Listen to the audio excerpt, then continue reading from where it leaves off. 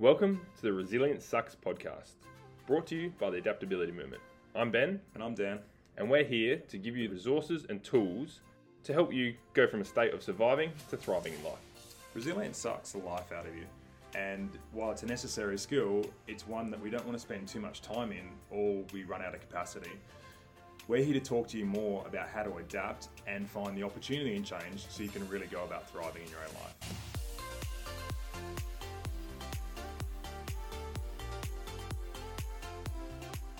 Welcome to another episode of Resilience Sucks, and today I've got with me Scott Perry from Switch Start Scale and Cedar Valley Startup. So Scott has actually been very generous with feeding into our business recently with offering some mentoring and support through what you and your wife Wendy do through Switch Start Scale. I'm trying to get my words together and not just run them into each other. Scott's been generous enough as well to come on the podcast today and talk a little bit about your journey and the story behind you starting out within a plumbing business, which you still run, as well as now being a go-to for entrepreneurs and people that are in their own startups and trying to sort of form a pathway in their own business. So Scott, welcome to the podcast. Thank you, and thank you for the introduction. It's a really nice way to be described as the go-to. So I'll have to run with that one and use it every now and then. Absolutely, and I think within South Australia, I think it's actually pretty well known that you go and see the Perrys. It's either you or Wendy, and we're lucky to have an experience with both of you. So and thankful for what you're offering us. So glad to be able to share that with our listeners and people watching the podcast today. Thank you. So tell us a little bit more about what your journey was in terms of forming your pathway to where you are now and offering this support to other businesses, as well as where that all started, being a plumber and then going into your own sort of startup and your own business and how that's shaped you. Yeah. Well, I suppose my wife and I had kids very young. To give you an idea, we're about to be grandparents and I'm not 50 yet. So life was kind of tough, but we both started our businesses quite young. Yeah.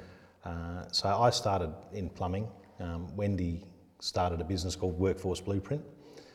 And we've come together, worked together on a number of things and worked separately as well for many, many years. Wendy was lucky enough maybe 3.5 years ago to win a contract with the federal government to be the entrepreneurship facilitator for Western Adelaide, where we're sitting right now. And in July of this year, July 1st, we started a contract with Cedar Valley Startups, which is a self-employment assistance program. So it's funded by the federal government and people can get some help and support for 12 months to start their own business. Awesome. Coaching, mentoring. Some people are actually eligible for income support as well. So it's a really good program to run, really good to be part of, and just that working with people to help them go from the position they're in to starting a business, which will change your life in some way. Yeah. Being part of helping them make that change and change your life to something better rather than something that is more stress and more difficult and potentially not what they want is really just a really privileged position to be in. So, absolutely. Yeah. So when Wendy won, I was working with Wendy for a few years before, just bringing real practical sort of advice to businesses. Being there for so long and basically messing it up a number of times. Hopefully helping people avoid some of the mistakes that we've made. So 1st of July, formally, I've taken on both of those roles at 20%. So yeah. Awesome. Yeah. So I guess coming back to what you said about when people first get into business on their own, because most people want to go, I want control of my own destiny. I want to do this my way. I want to have an impact. I want to stop sort of going to work for the man kind of thing and feeding someone else's retirement instead of your own.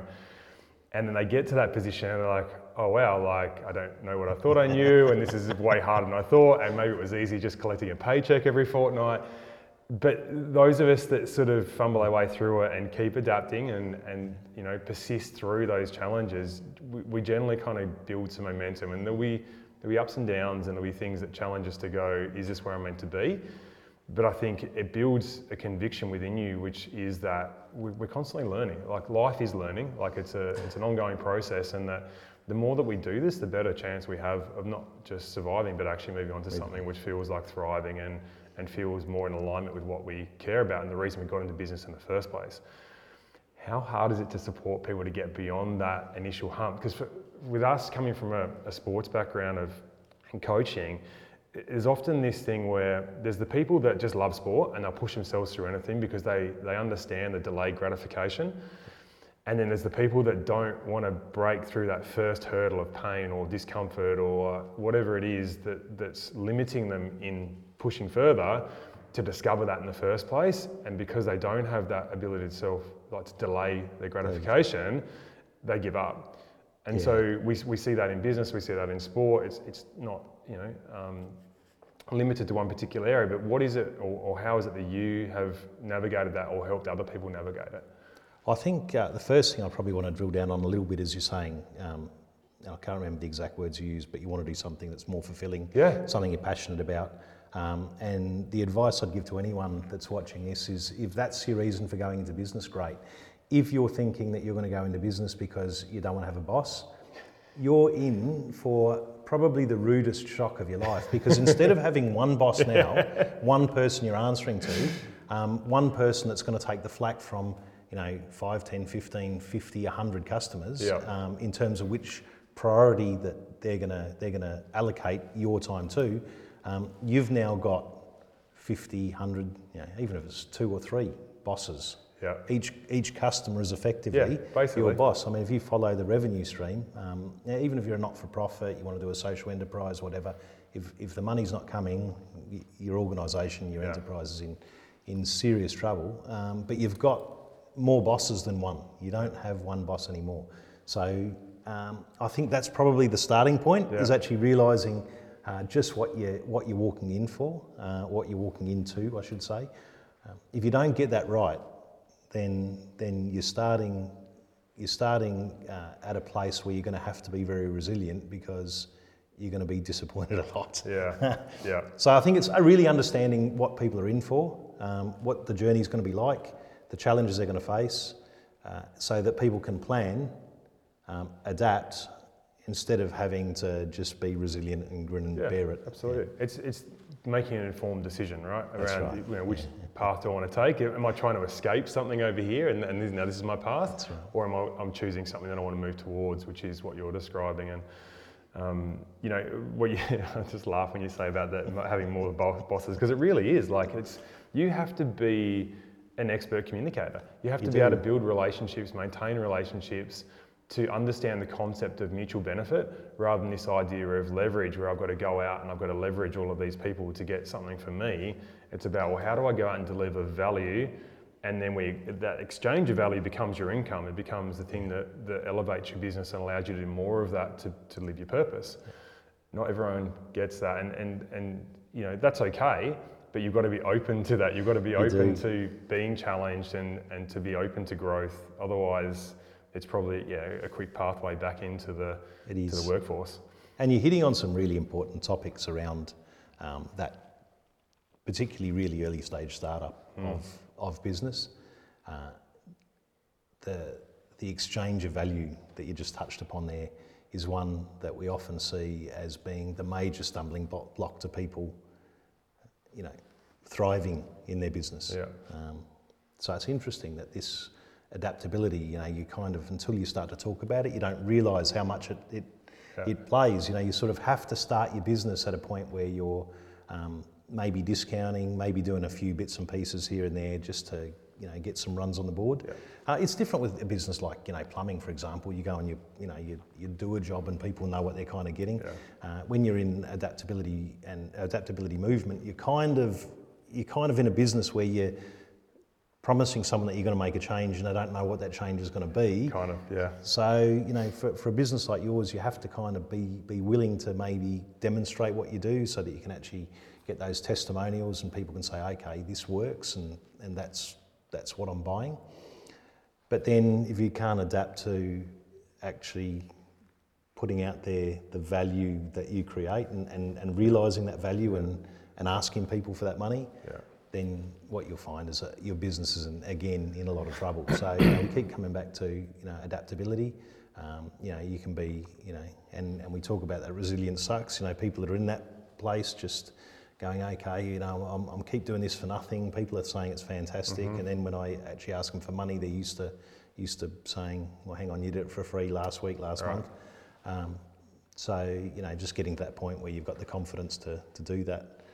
Again, knowing that it's going to happen, maybe you can put some strategies in place to not be there. But yeah, adaptability, you know, understanding that value exchange, and getting to that point where that value is going, you know, coming back in, not just going out, is a real struggle for most people in that startup phase. So yeah, beautifully put. It's something that Ben and I have absolutely had to work through around our discomfort around asking for remuneration for what we do. If, you know, in a utopian world where there is no money and we all operate out of goodwill, like we'd be happily out there doing what we're doing still. But you know, we got families and we've got a future that we're planning for, and so it really is about, you know, being an entrepreneur, being in your own business it's a mirror that's constantly in front of you, just reflecting all of those discomforts, those perceived weaknesses, like the stuff that you didn't want to address that's now right there, and going, well, welcome buddy, it's either now or it's never, because otherwise you're out in your bum. So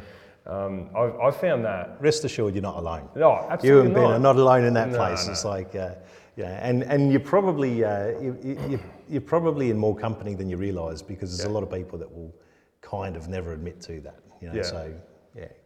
I think it's the beauty of it though. Like you have to go through all of those emotions of, you know, self-doubt, of frustration, of, you know, anxiety. Like there's all of this stuff that's going to come up that's going to feel uncomfortable. And if you're not willing to be open to that, well then it's not for you. It's not for you. Not yet anyway.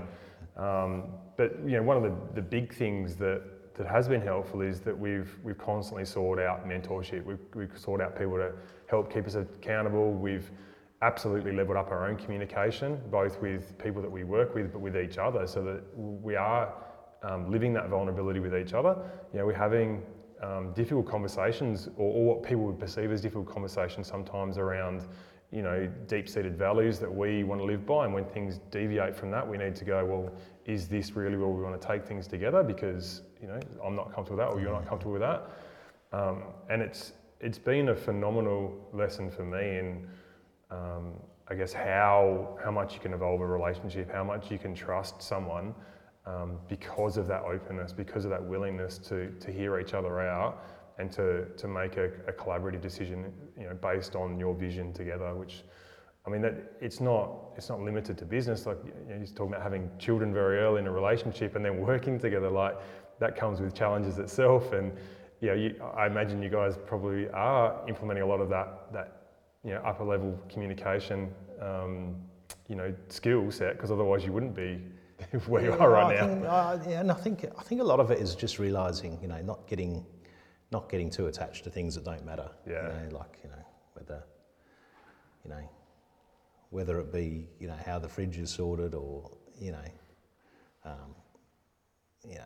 the painting of the colour of the walls, or you know, how you put some marketing material out, or, you know, I mean, you've just got to go, okay, well, you know, it's got to be collaborative, and that means that it's not always going to be exactly me, you know. So, you know, particularly, you know, I mean, I don't know, being, you know, I mean,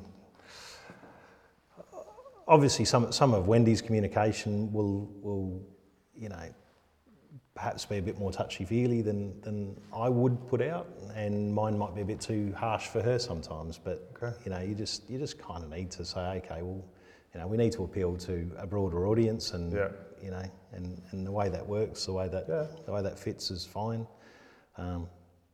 You know, certain clients that you'd sort of you know, put more effort into, or you might need to sort of say, hey, you know, this kind of isn't working unless we've got to change up what we're doing.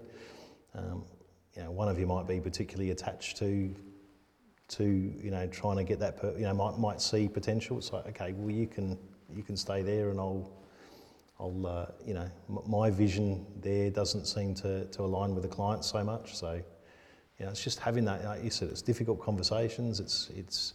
But if you can really drill down on what's important and what's not, then a lot of those conversations are a lot less difficult than they... Oh, absolutely. That's what I said, perceived is difficult, right? Like, we have this discomfort around it's literally comes from our own discomfort. We go, well, I don't want to tell Scott that that he's upset me, or that what we're doing is not in line with what we talked about doing, because that makes me feel uncomfortable. Yeah. So then I anticipate or hope that you will then somehow magically know that yourself and come to me, and then when you don't, I get frustrated or bitter or resentful. It's like, we can nip that straight in the bud by going, oh, I've noticed something.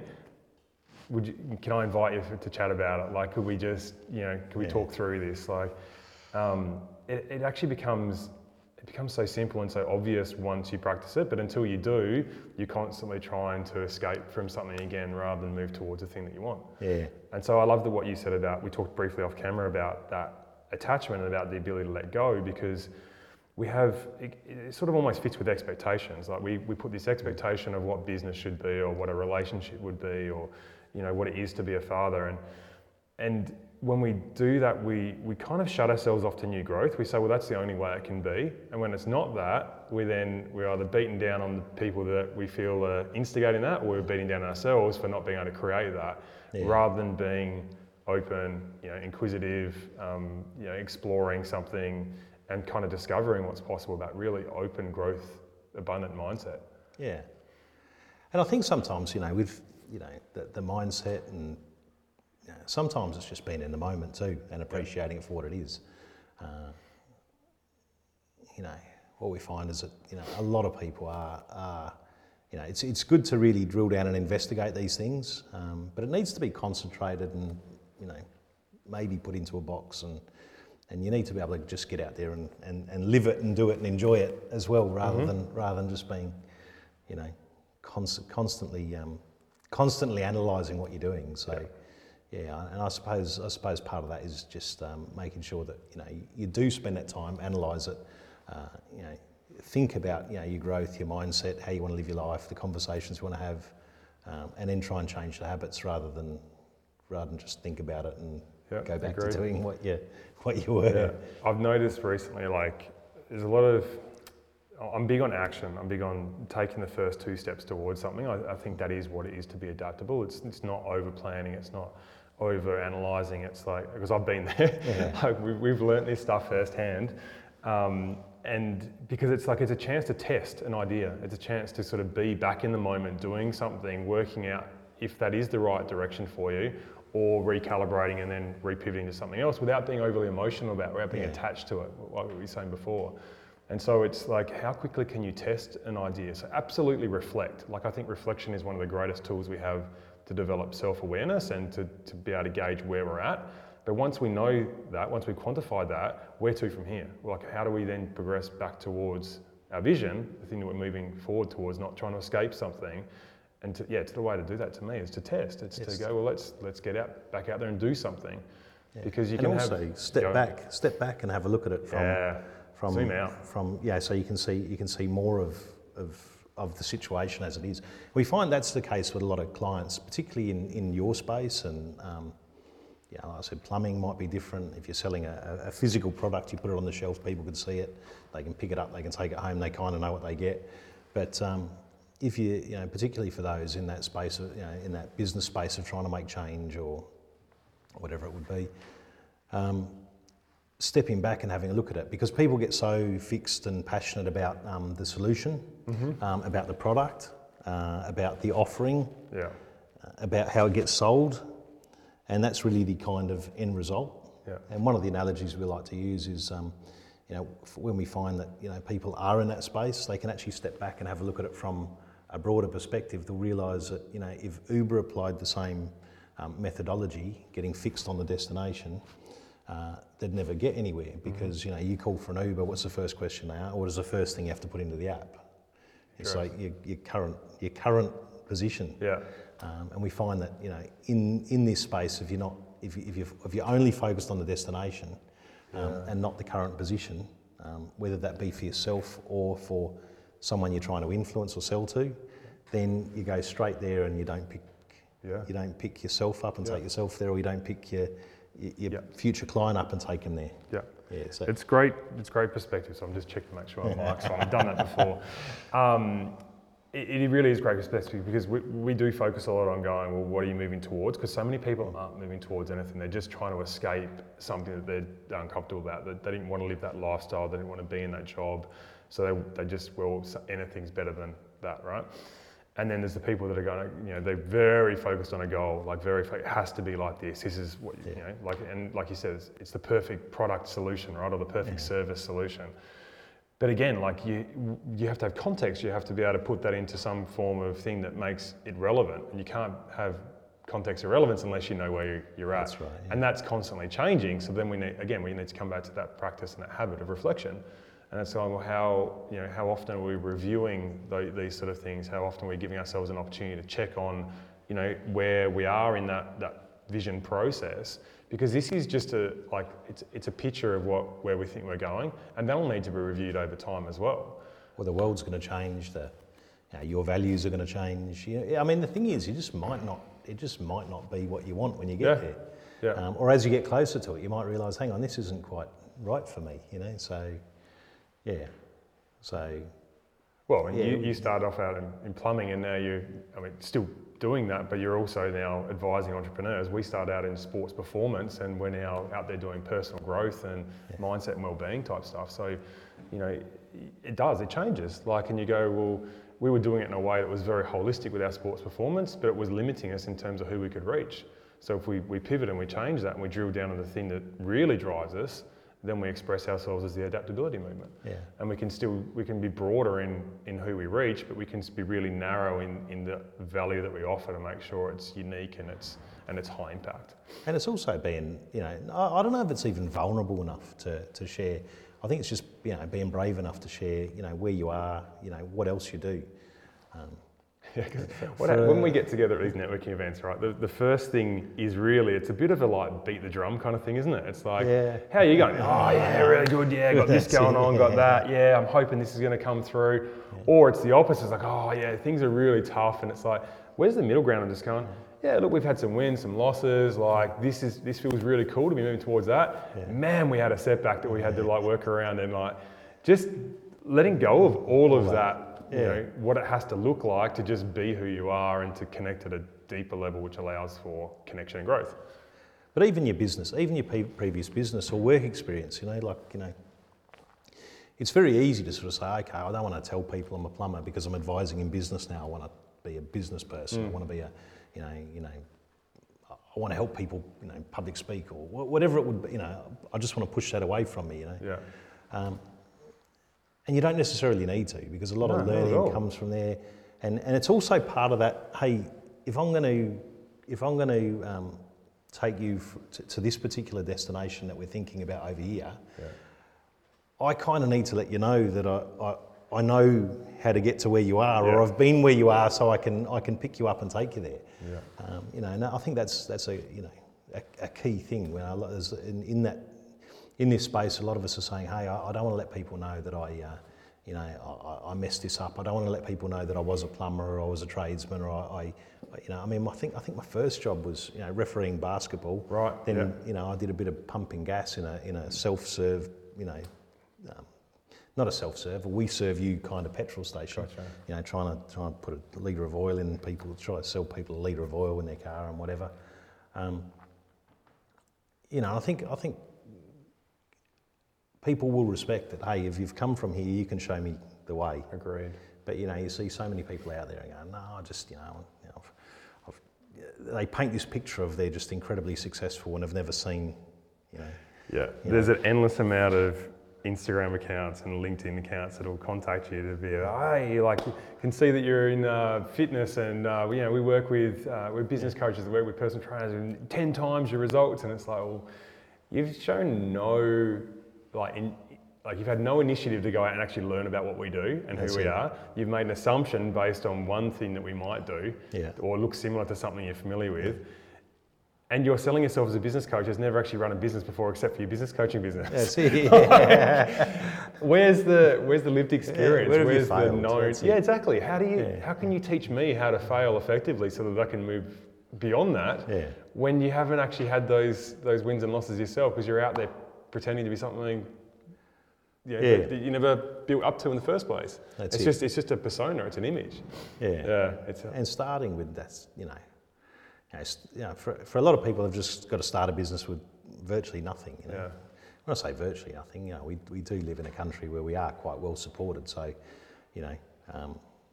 but a lot of the work that Wendy and I do is outside of Australia, and you see people that live in countries where they don't have such great welfare systems, don't have such great healthcare systems, and then you see some real entrepreneurship. You see some real resilience and incredible adaptability, because that's just it's almost like our safety nets are limiting. Absolutely. What's possible. In some ways, I get excited when you talk about it, because I'm like, to me, that's the ultimate challenge. Like, that is, it's freeing you from all of that to go, well, here it is. There's a little bit of support available, but it's on you. Like, do you want to do this or not? Like, are you serious about it? Like, it really, yes, absolutely challenging, like suboptimal in terms of comfort levels and that kind of stuff. But what an exciting opportunity. I mean, I guess that's where I'm at now. Like, I might not have always been like that, but when you understand your ability to adapt and you have the skills to do that, you're like, cool, love that environment, let's go. Yeah. Like, so what have you had those sort of feelings when you do that kind of work, or is it something that you've tried to go and utilise when you're coaching people in a more affluent society? In terms of, like, you just can't fail? Well, there's no option. We have to do something. I think for us, probably one of the times when we sort of, Wendy and I both have had that kind of experience was, you sort of, everything's going well. We've completed a project. We'd sent off an invoice. We expected a significant amount of money to be turning up in our bank account. We were in Vegas after travelling around the States. The money hadn't showed. No return airfares. Oh, wow. So, and look, I mean, our parents are fantastic. I mean, we're very privileged. If we ran up Wendy's parents or my parents, it would have been sorted like that. But you just don't want to do that. So, if you sort of take that, we just can't accept that this is the way we're gonna, we're gonna get out of this. And you say it's on us. We're just gonna make it happen. Then you just have to adapt, and you have to make do. So it was basically dollar hot dogs and drinks in a casino somewhere. Getting by. It wasn't all on black or anything like that. And I think what we ended up doing, I know what we ended up doing. We ended up back in the day, we were making some good money out of webinars. So we recorded a webinar. Recorded all the promotional stuff for it in a hotel room, put it out there. The webinar wasn't going to be run till well and truly back in Adelaide. But, with webinars, the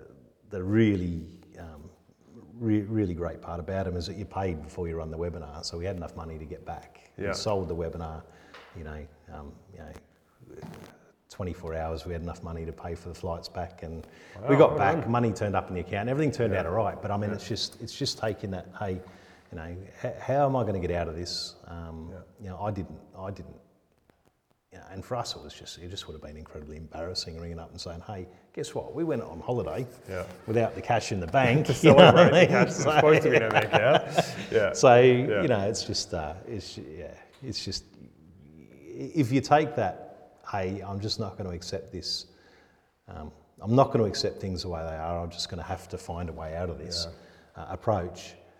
And you're willing to, rather than just exercise that resilience and keep bashing your head against the wall if you're not breaking through, and find a different way around, you always will. Yeah. I mean, obviously, it would have been nicer to get the money. Like it's not. It's not the way you want to be living constantly. But you're always, if you're pushing yourself, you're always going to hit these ups and downs. So it's often one of those things that you look back on later and go, I'm really grateful that happened. It's like, in the moment, you're like, what would I talk about here if it hadn't? Yeah, right. And like, I remember one day, and Ben and I were in the office, and we we're trying to overcome a challenge or like reshape a direction. And I remember like just going, man, we are both frustrated right here. Like it's probably 4:30 now, but like we've been sort of slamming away at it for a couple of hours, and it's like, and I was like, okay, first of all, I'm actually really grateful to be frustrated right now, and that was huge for me. Like frustration has plagued me through a sporting career, like, and it's affected, performances and results and how I feel about myself and how much I've enjoyed the process. And I was like, no, I'm grateful because it means that like we're at a fork in the road, like we're at an important moment. And what I've learned from that, like, yeah, okay, it's taken me 39 years, but it's like what I've learned from that is that when I get to this point, that the sunshine's just about to break through, like we're just about to hit something new and exciting. Let's just put a pause on it, go and freshen up and come back to it tomorrow morning. And sure enough, like we sort of, hit the ground running. And I just, those emotions, we put so much emphasis on. There is good emotions and bad emotions, and they're not, it's all you need to do is go, okay, I'm noticing that I'm feeling this emotion. Is it helpful or unhelpful? If it's helpful, sweet, I can use it. It tells me something about myself. If it's not, well, let's go, okay, well, I need to make room for it. I can't just force it away. But I also know that, well, it's not useful to me right now, so what's the point worrying about it? Like, push on anyway, and then eventually it'll pass because it always does. So I just think, and then you look back on those times, you're like, I'm really grateful I went through that because it was formative in my direction or where I am now, which, like, whether that be that you met the right partner because of it, you ended up in a better community situation, you found the right, person to work alongside, like, usually there's a silver lining, but we're so attached, like you were saying before, to what we thought it should have been or the way that it was that we don't allow ourselves the opportunity to see what's possible. And I think it's also, just forming habits around when you do have those feelings, have those emotions. How do you react, and maybe changing the way you react and what you do around that. I mean, I'm incredibly lucky. Wendy is one of the most hardworking people I've ever met. But when things do get tough, one thing that just happens is, I don't know, she just goes into gear and just digs in and goes twice as hard, obviously not, thinking about, how we can make things happen. And I think it really starts to rub off on the people she coaches. We did an innovation growth hack in Kadina last week. And, there was a lot of very new businesses there. They were kind of concepts turning up, some of them. Some of them a little bit more established, but on day 2, basically everyone had either got leads or made sales. Fantastic. So, new businesses that had sort of never really gone to market properly before, actually making a sale on day 2 of something like that is just it's just. It's incredible to see, but I mean the other thing is it's just working with people that can actually change your habits around how you react in those situations, and just get you more used to working at a different pace. Really can be life changing as well. Yeah. So. Have you considered you might be actually working in mindset? What are you talking Everyone about? is. Everyone is. You go back to plumbing, and you're. One of the things that you'll really kind of realise is when you drill down and analyse what you have to do to help a customer make a good decision about the way they should move forward. For example, their hot water fails. It's an unexpected expense. It's a significant expense, and it's incredibly uncomfortable, particularly if you've got young kids or elderly parents, whatever it might be in your house. And there's no hot showers. Washing up becomes difficult. So you've got a customer that's just going, just do what you can, just do the cheapest thing you can. And realistically, the difference between let's say you're looking at a couple of grand, sort of $1,500 to $1,700 for something that's a good solution versus a real cheap solution. Back many years ago when I first started in plumbing. It's just helping people, change their mindset around that. What I found that in the early days, when you weren't so aware of, picking the customer up from where they were and helping them move to a better place, I'd turn up to a job, I'd quote a customer for a hot water replacement, for example. They would and ah, and then I would be back in the afternoon changing that hot water service over, as a subcontractor for someone that was working for the gas company, Segasco at the time. And the customers paid 50% more, but they just didn't know what decision to make, and the person in the call centre was far better at helping them make that decision than me. Yeah. So, it doesn't matter what you're doing. If you're talking to customers, if you're influencing customers, if you're helping people make better decisions, then, you're working in mindset. So just accept it and do what you can to right. do what you can to help your customers. I mean, if you're operating with integrity, you'll always be better off. People say, don't you feel like you're manipulating someone? No, not really. I'm helping to make a better decision. Yeah, and this has been a learning point for me particularly too. I won't speak from behalf of them, but authenticity and integrity are things that I hold really highly in terms of how I operate, because relationships are so important to me, right? So I want people to sort of trust that what they are interacting with, who they're talking to is who they say they are, and therefore, because I like to experience that from them as well. And it's like, so when you go into a sales process, for me, it's been very hard to feel authentic, because it's like there's an outcome which I'm trying to achieve, albeit from a point of mutual benefit. But people are so used to being sold to that their initial, and I'm like this, like if someone tries to sell to me, my guard's up. It's like, whoa, I know those tools, I know those tricks, and you're using them on me. And I don't want it to be tools and tricks. I just want it to be an authentic process of like, okay, can we agree this is the outcome we're trying to achieve? This is how I'm going to help you get there.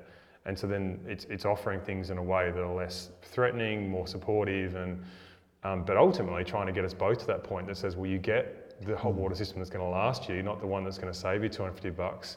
Yeah. Because that's actually what's going to be the best thing for you.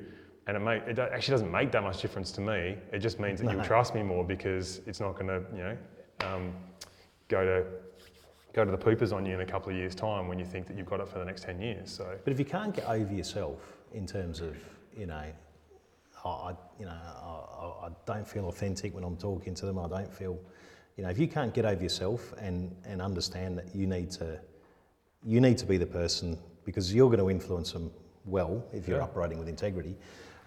Effectively they'll pay 50% more for the cheap. So that's the lesson I learned. They'll pay 50% more by going through a call centre somewhere and buying that unit from someone who doesn't know. They've read the brochures and all the rest of it. And you look at Choice magazine and you go, this has got some great recommendations in here. But when you know a product inside out, you'd see what they recommend and you go, how did you come up with this? So I rang up Choice one day and I said, okay, how did you come up with this? We can't buy 6 or 8 hot water services and test them, so we just went off their brochures. Yeah, so, wow. Okay. And the trouble is, if you don't adapt and you don't think about your process and your sales process, if you're operating with integrity and you're selling customers what's going to benefit them and they're going to get more value from you than what they spend with you. For example, if you're selling a $1,000 product, then if they're going to get more than $1,000 value, then if you can't get over yourself in terms of, I don't want to sell, I don't want to do this, I don't want to do that, and you don't benefit. Yeah. You're doing them a disservice.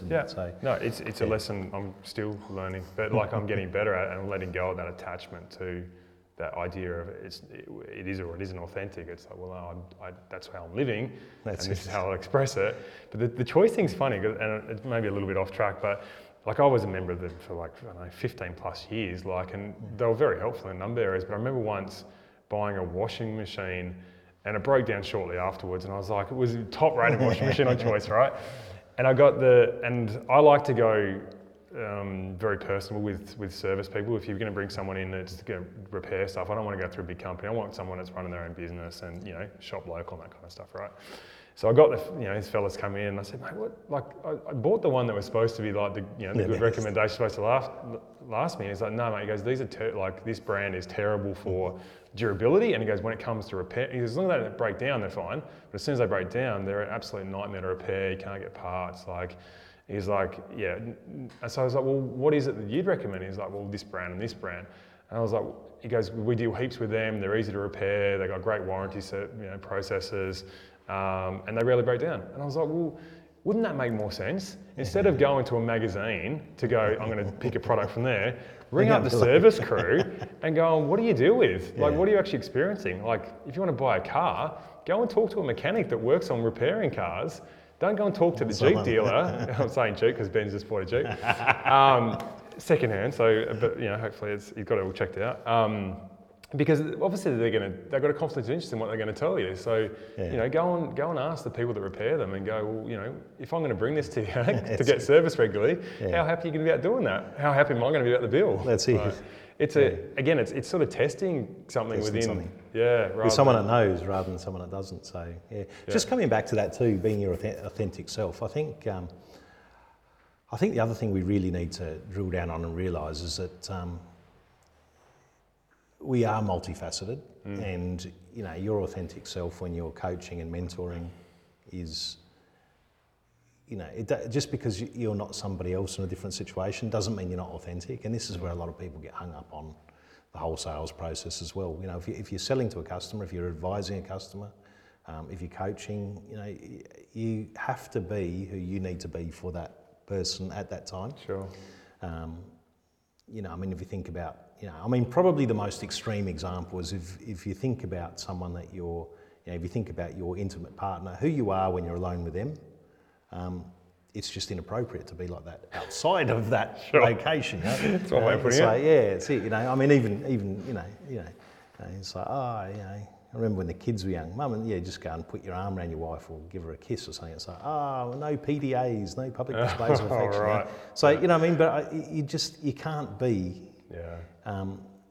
If you look at all the facets of yourself, it helps you survive. It helps you be the best you. It helps you be the most value to you to your customers and all the people in your life. But it's not. You're not you. You can't put you into a box and say, okay, if I pick Dan at this particular point in time, Dan the podcast guy, it's different to Dan. If you were doing some personal training with me, the conversation wouldn't be going like this. Yeah. It probably would be you more telling me more than me, or advising rather than my input so much.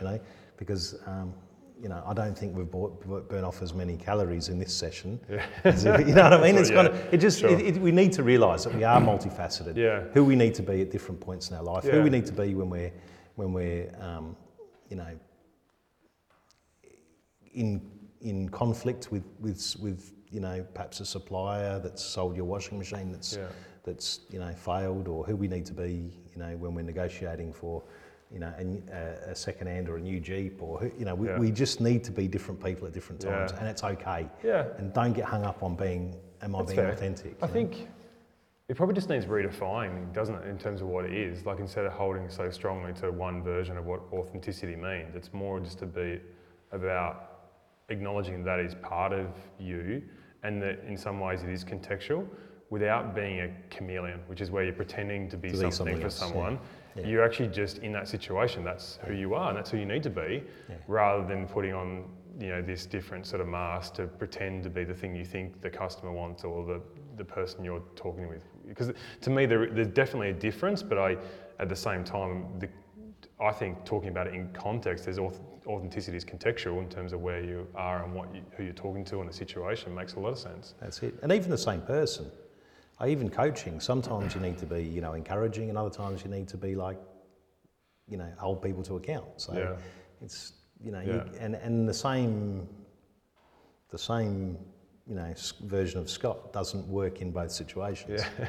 So, it's often it's about which, and okay. that's kind of what you need to do to get the results that people need. So, you'd be doing them a disservice to try and put yourself in a box and say authentic is this. Yeah, that's good. I like it. And another word that's come up for us a lot recently is conviction. And I think when you contextualise authenticity in different situations, it's more about having conviction, because then it's about, well, I'm confident in. So, for example, if we try and explain this for the audience, is that if we are in a situation and you have been very supportive and nurturing because that's what we needed, But then we got to a point in the process where we weren't following through on actions we said we were going to, which would deliver us the vision that we said that we were working towards. Which you will achieve, yeah. Yeah, right, thank you. I love that language too, the manifesting language, it's another conversation. Is that, you need to have the conviction to be able to say to me, Dan, that's BS. Like, you say that you want this, but your actions aren't in line with that. I'm here to support you. I need to tell you now that this isn't going to get you there. And it's also it's realising who you are to that person. And if you take a coaching role, then you need to that conviction is really important. If you go, okay, well, the most important thing to me is the success of the adaptability movement. That's the most important thing. If Dan likes me, that's high up there, but it's really not as important. It's really not as important as ensuring your success. And if it's like, well, if it's uncomfortable, well, so be it. You'll probably come back to liking me later on. But if you don't and you're successful and you're out there, because I think what you guys do is really important. We drilled down on that some weeks ago, and I just remember thinking, for all those parents who are out there supporting kids and trying to encourage them to do well in whatever it would be, music, academic studies, sport, they're going to come across challenges, and just having that conversation about the higher level that those kids achieve, the greater the risk fall, of falling. And if you're encouraging anyone in your life to do well, and you're not concerned or taking action or making sure that there are tools in place to make sure that they are resilient and they are adaptable, then it's like jumping in the car with no seatbelt on. So I think that that's really important, and really, I hope you like me, but sitting inches across from you in front of a camera. So, but it's more important to me that you're successful in your business, and if we've got to have an uncomfortable But I don't think the two are conversation. mutually exclusive. No, I think they are for some people though. Some people don't take it particularly well, and it's like, well, that's fine. But to me, that's part of the growth process. It's about opening yourself up to going, what do I really want? Do I want to improve, or do I want to feel comfortable all the time? And it's a hard thing to feel comfortable all the time anyway, but if you're trying to escape discomfort, well, you're not going to get where you want to go. And so we can deliver a message in a compassionate way, but still help keep someone accountable to the thing that they say they want to achieve. To me, there is no greater level of care. And I know that when I give that feedback to other people, sometimes that can come across as brash or direct or uncomfortable, but I'm a bit like you. I'm like, I'd rather they know that I care than that I'd pissed in their pocket and what didn't actually help them, move past the thing that was limiting them. And so, okay, sure, there's some people that probably will go, actually, Dan's a bit much for me sometimes, or that I don't want to spend as much time with him. I'm like, well, that's okay, I have to accept that, because my relationships are infinitely greater for being willing to do that, because the people I do that with, they really value me that same way as I value them for reciprocating or for adding something else to my life. And that comfort thing, I think, that you talked about before, I think we've got to realise that you're only going to be comfortable while you're moving. You can stay still for a while. Yeah. But even if you think about it, like say you put your head on the pillow tonight, you find the most comfortable position, whatever that might be for you, your side, your back, whatever. But you can only lay there for so long before you need to. Absolutely, that's a really way of putting it. I've got a great first-hand example at the moment. I'm trying to learn both how to swim in the ocean and also to ski paddle in the ocean. And the golden rule of ski paddling is that when you never have your paddle out of the water. So if you've always got to have it touching, because otherwise you're going to probably tip over, right? And so the whole thing about that is like, being still is not an option. If you're, yes, you could feather the water, but you're going to be really uncomfortable while you're trying to feather the water. As soon as you start moving, you'll feel better again, and you'll feel like you've got more stability and stuff. And yes, there's a risk of falling, but it's part of learning. The quicker we get over that and move past that, the quicker we won't fall in or fall in less. But it's if you stay still, you're going to fall in. It's just exactly. And it's not, same as on a bike. It's not satisfying. Like not everyone has got that type A driven personality type. And that's okay, because whatever your personality type is, and we often try and help people identify really early on whether they have a tendency to fight, flight, or freeze. And without being emotional about any of those things and saying any of one's better than others, because are they helpful or not in that situation? Sometimes, yeah, it's a good idea to get the hell out of there. Sometimes it's a good idea to wait before you make a decision. Sometimes you just need to bury through, or use that in a way that helps you persist. But each of them can be useful, but you need to know what your bias is, because if you are going into a situation you don't, and you have an emotional response to that rather than being able to ground yourself first, you're probably not going to be satisfied with the outcome. Because it's not coming from a logical, pragmatic point of view. It's coming from an urge, a sense of I need to escape, I need to stop, I need to attack, kind of thing. So I think it's so important to have that ability to look inwards, to be somewhat more self-aware. Again, it's going to come with some discomfort early on, because we grow up in a society that conditions you to sort of fit in and be the same, and yet our greatest value comes through our uniqueness. We don't sit in this room if we're exactly the same, because what do we have to learn each other? There's no point in jumping in front of a camera. We'd be just sitting there slapping each other on the back, telling each other how great a blokes we are. That's it. Yeah. But because you've had a different experience to what I've had, and because we value each other's ability to sort of communicate and share that, here we are having an experience and sharing that with others. And it's just just perspectives and different ways you might be able to. Because not everyone's going to receive the information from you the same way either. So just talking to somebody else and going, okay, well that's how Dan presents that. The paddleboard example. That's like, well, that's okay. That's good. That's just given me, a whole heap more tools and different ways I could present things to. Made me think of a bicycle too. You know what I mean? Like you jump on a bike. It's like you try and stand there, stay upright on a bike that's not moving. You're in all sorts of a world of pain. Yeah. So I mean, you can. I mean, I've seen people do it at the traffic lights, and it's very impressive. But it's not, no doubt, it's not comfortable. So, so just having those conversations, learning different ways, how other people see it, and okay, well, if someone's not receiving the information from me in that way, I can now perhaps use Dan's example. You know what I mean? So, I think that's great. And I think to me, that's like one of the greatest things I've learned out of coaching is like, there's not just one way. In fact, there's infinite ways of doing things. And to give context to that, it's like, if I have an image or a feeling in my body of how I do something, and I share that with you, but you've got no context around what that is, and it doesn't make any sense to you, well then, I can't just keep slamming that same thing into you and go, no, you've got to do it like this, you've got to feel this. And it's like, if you've never felt that before, I need to help you understand that, help you experience that. So I like, kinesthetic means to feel something. I like to try and help someone feel something as quickly as possible, and use different ways of communicating that. So whether it be verbal or non-verbal, whether it be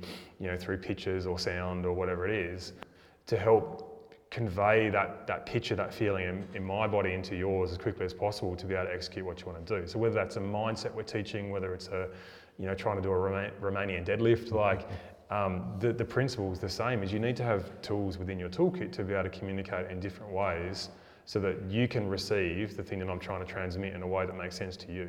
Yeah, and I think that's really important. I mean, it's missed so often in pitching your business idea, in trying to influence somebody. It's the number one thing. People have got a way that they want to present something, and they think it's clever, or they think it's unique, or they think it's interesting.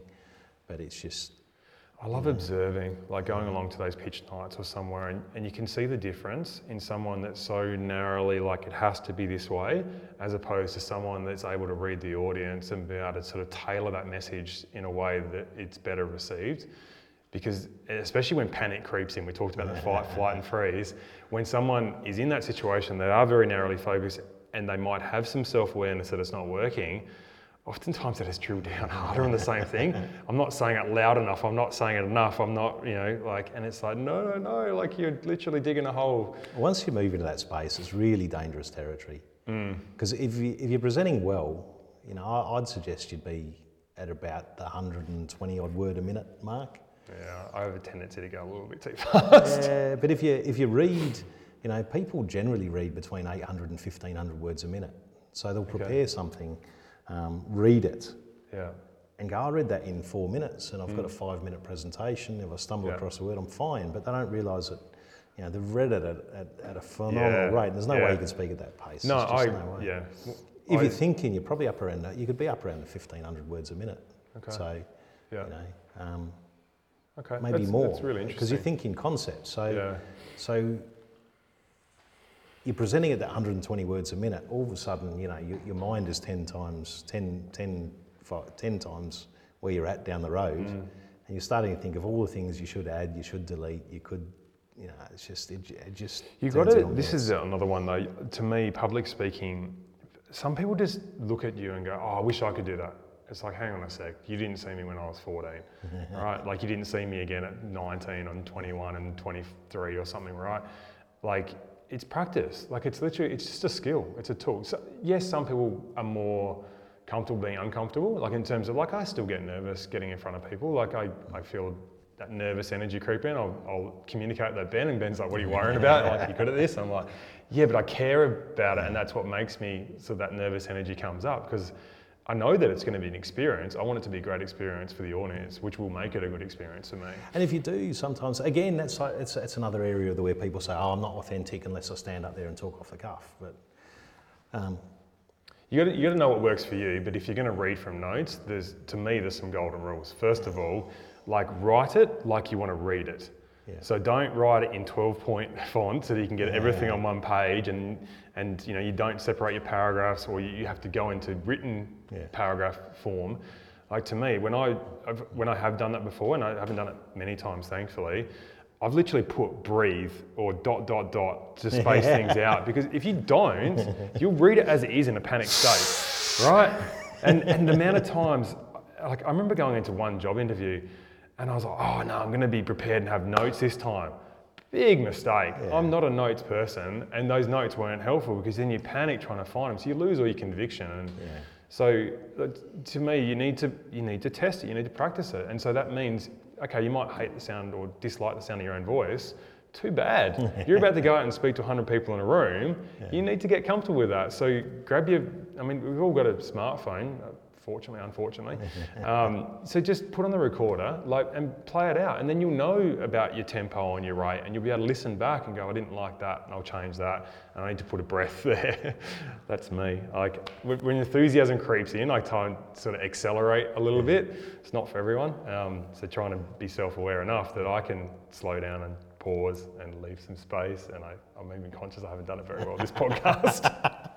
But I think it's one of those things. It's like you know, that authenticity. People say, oh, if I speak, you know, if I go out there, I'm going to speak off the cuff because I want to be authentic. But again, it's like, who do you need to be for that audience? You need to be prepared. You've got a very tight, you know, brief. Often, you know, you've often only got a few minutes, so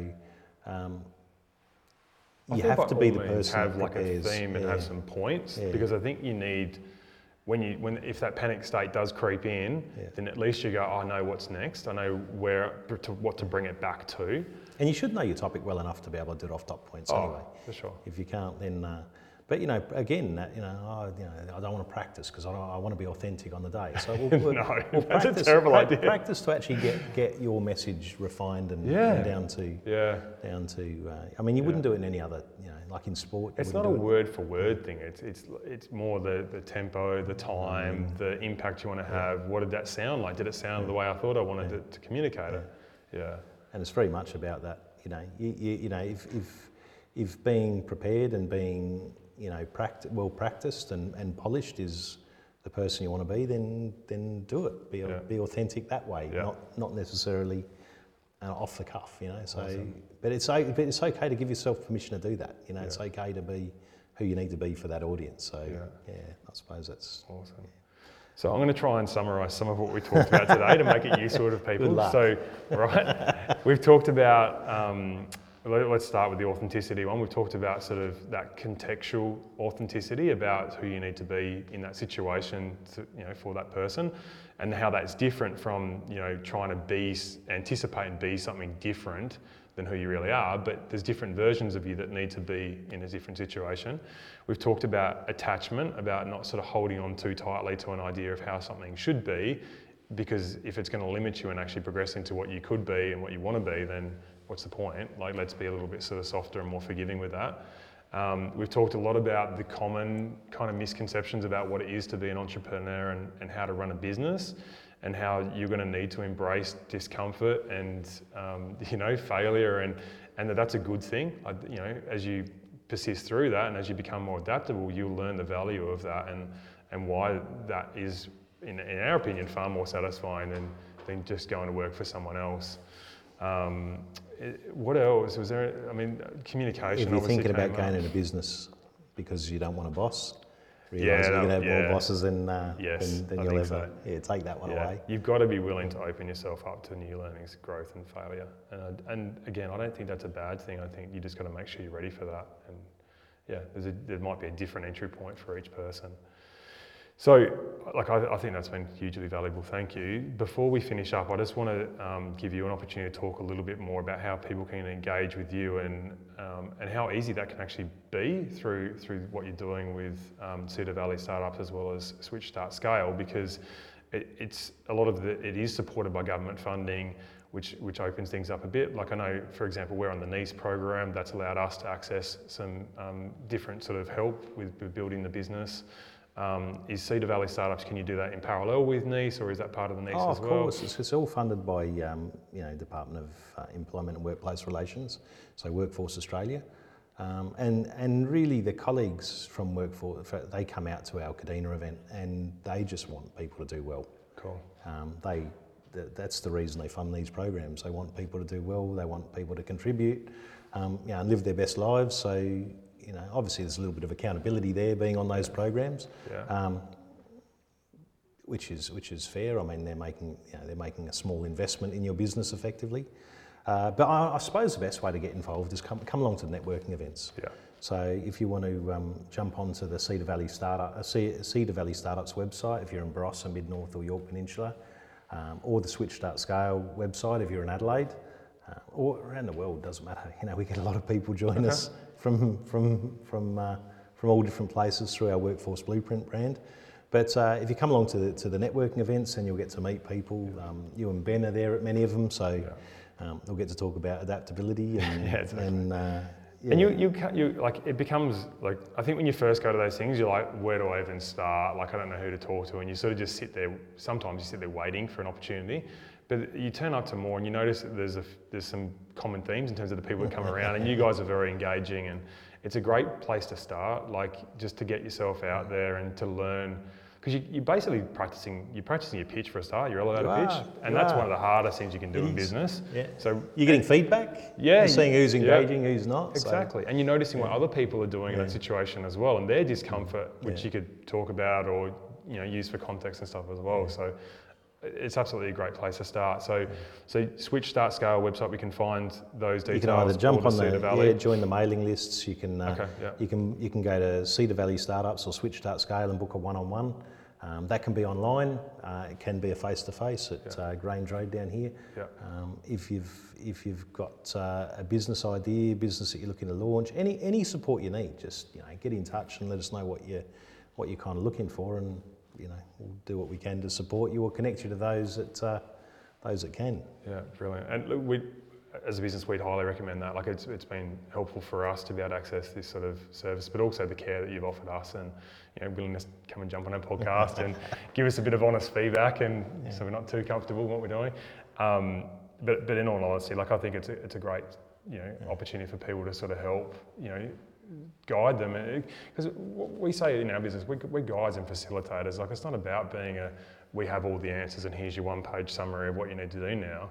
It's just about facilitating that person's growth and helping guide them a little bit because of your lived experience as well as the academic resource you have available to be able to support and make that transition for them a little bit easier than what otherwise would have been. And the connections, like you go to networking events, you meet more people, we meet more people. Yeah.